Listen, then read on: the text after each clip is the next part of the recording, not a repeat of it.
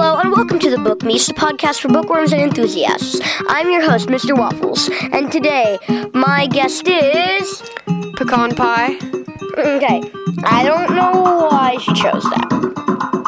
But today the book we will be discussing is The Candy Makers and the Great Chocolate Chase by Wendy Mass. It's a sequel to the original Candy Makers. Do you want to read the blurb, Pecan Pie, or should I read it? Okay, I'll read it. You excited? Avery asked. Logan nodded enthusiastically. So excited. It's a big deal, Avery said, gripping Logan's shoulder. Leaving home for the first time, facing the great unknown on the road. You could return a whole different boy. You could return a man. Logan stopped, nodding. I didn't think of it that way. I wasn't nervous before, but maybe I should be? Nah, Avery said. You'll do great. You'll have all your best mates with you. What could go wrong? When things end like that, you always know something's going to happen. So, Pecan Pie, would you like to explain some of the plot? Okay, sure. So, I don't know how to say it without spoiling the last book. Just go then. So, in the last book, there was a candy making contest, and so the people in the contest, they became close friends, and they're going on a road trip. And Logan, one of the characters, I think his name is Logan. He has never been outside of the candy making factory. He lives in the candy making factory. He's never been outside of the candy making factory before, so it's like a new trip for him. And also the last book, I think this book too, was told it has different chapters from different points of view. It's a multiple perspective. Like if you've ever read the book Wonder by R.J. Palacio, it switches point of view. So, like, the four main characters, Logan, Philip, Miles, and Daisy, they all have different parts starting from the same point. And they get to a point where it's all of them narrating. And, yeah. So, now let's move on to favorite characters. So, Pecan Pie, what are your two favorite characters? Daisy's pretty great. Daisy's amazing. Yes. Obviously the final form, but I really like Aurora. He's the cat. Yeah. So everything that they talk about makes me laugh. So that's always nice. What about your other favorite character, Pecan Pie? I like Daisy's older brother. He's cool. AJ. Yeah, and as for props go, that trailer is so awesome. I wish I had that.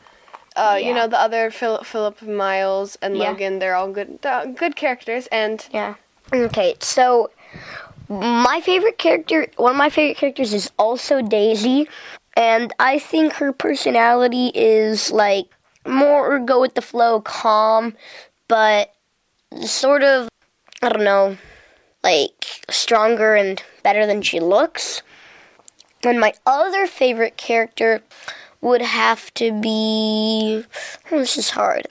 I actually like Philip, even though he's grumpy and mean and sort of... You need one of those characters. Yeah, you always need one of those. Okay, and now on to the favorite part. So, Pecan Pie has found her favorite part, and it's when they meet characters from another book. So yeah, Wendy Mass, she's an amazing writer.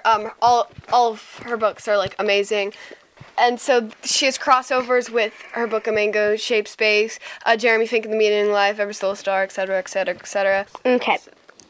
Now that he'd found the right place, so this is Philip narrating. Now that he'd found the right place, was he just supposed to knock? How could he knock on a tent? Was that the proper campground etiquette? He should have brought a flashlight. He heard a groan behind him, and turned to see a girl, a little older than him, sitting by a campfire with her hands over her ears. Without uncovering her ears, she said, "Let me guess, you're here to beg my brother to stop playing his violin." "Oh, is that what he's doing?" Philip asked. "I thought he was maybe dragging his nails down a chalkboard while sitting on a cat." The girl's mouth twitched. "Yeah, that's a pretty accurate description."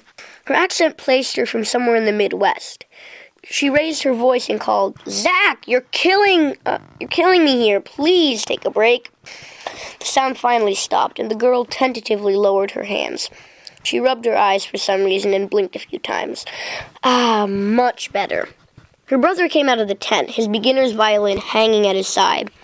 Not my fault. I think this thing's broken. I could take a look at it, Philip offered. I know a little about violins. Truthfully, he was itching to hold one in his hand again. Even one like this, which wasn't too many steps up from a toy. The boy hesitated, glancing at his sister. She nodded. Might as well give it to him. If he turns out to be a violin thief and runs away with it, then you'll have an excuse not to practice. Philip adjusted the pegs until it was as tuned as it was ever going to be. He handed it back to the boy.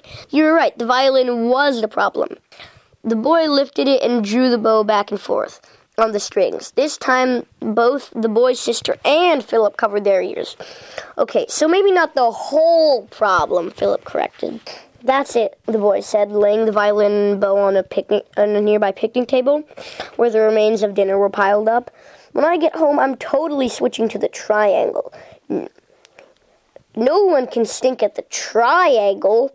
So, that is when they meet Mia, who is the main character in the book A Mango-Shaped Space, and her brother, who is playing the violin, is Zach. Next, we'll move on to the question of the episode. Pecan Pie, would you like to say it? Okay, so the whole thing is that they met during this candy making contest. So if you were in that contest, what made up candy would you make and describe it? So you can comment on our SoundCloud page or email your answer to bookmeese@gmail.com.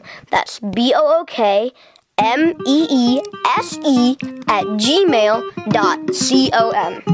I'm your host, Mr. Waffles, with guest Pecan Pie. Thanks for listening, and make sure to subscribe on Apple Podcasts. We'll come out with another episode shortly. Bye.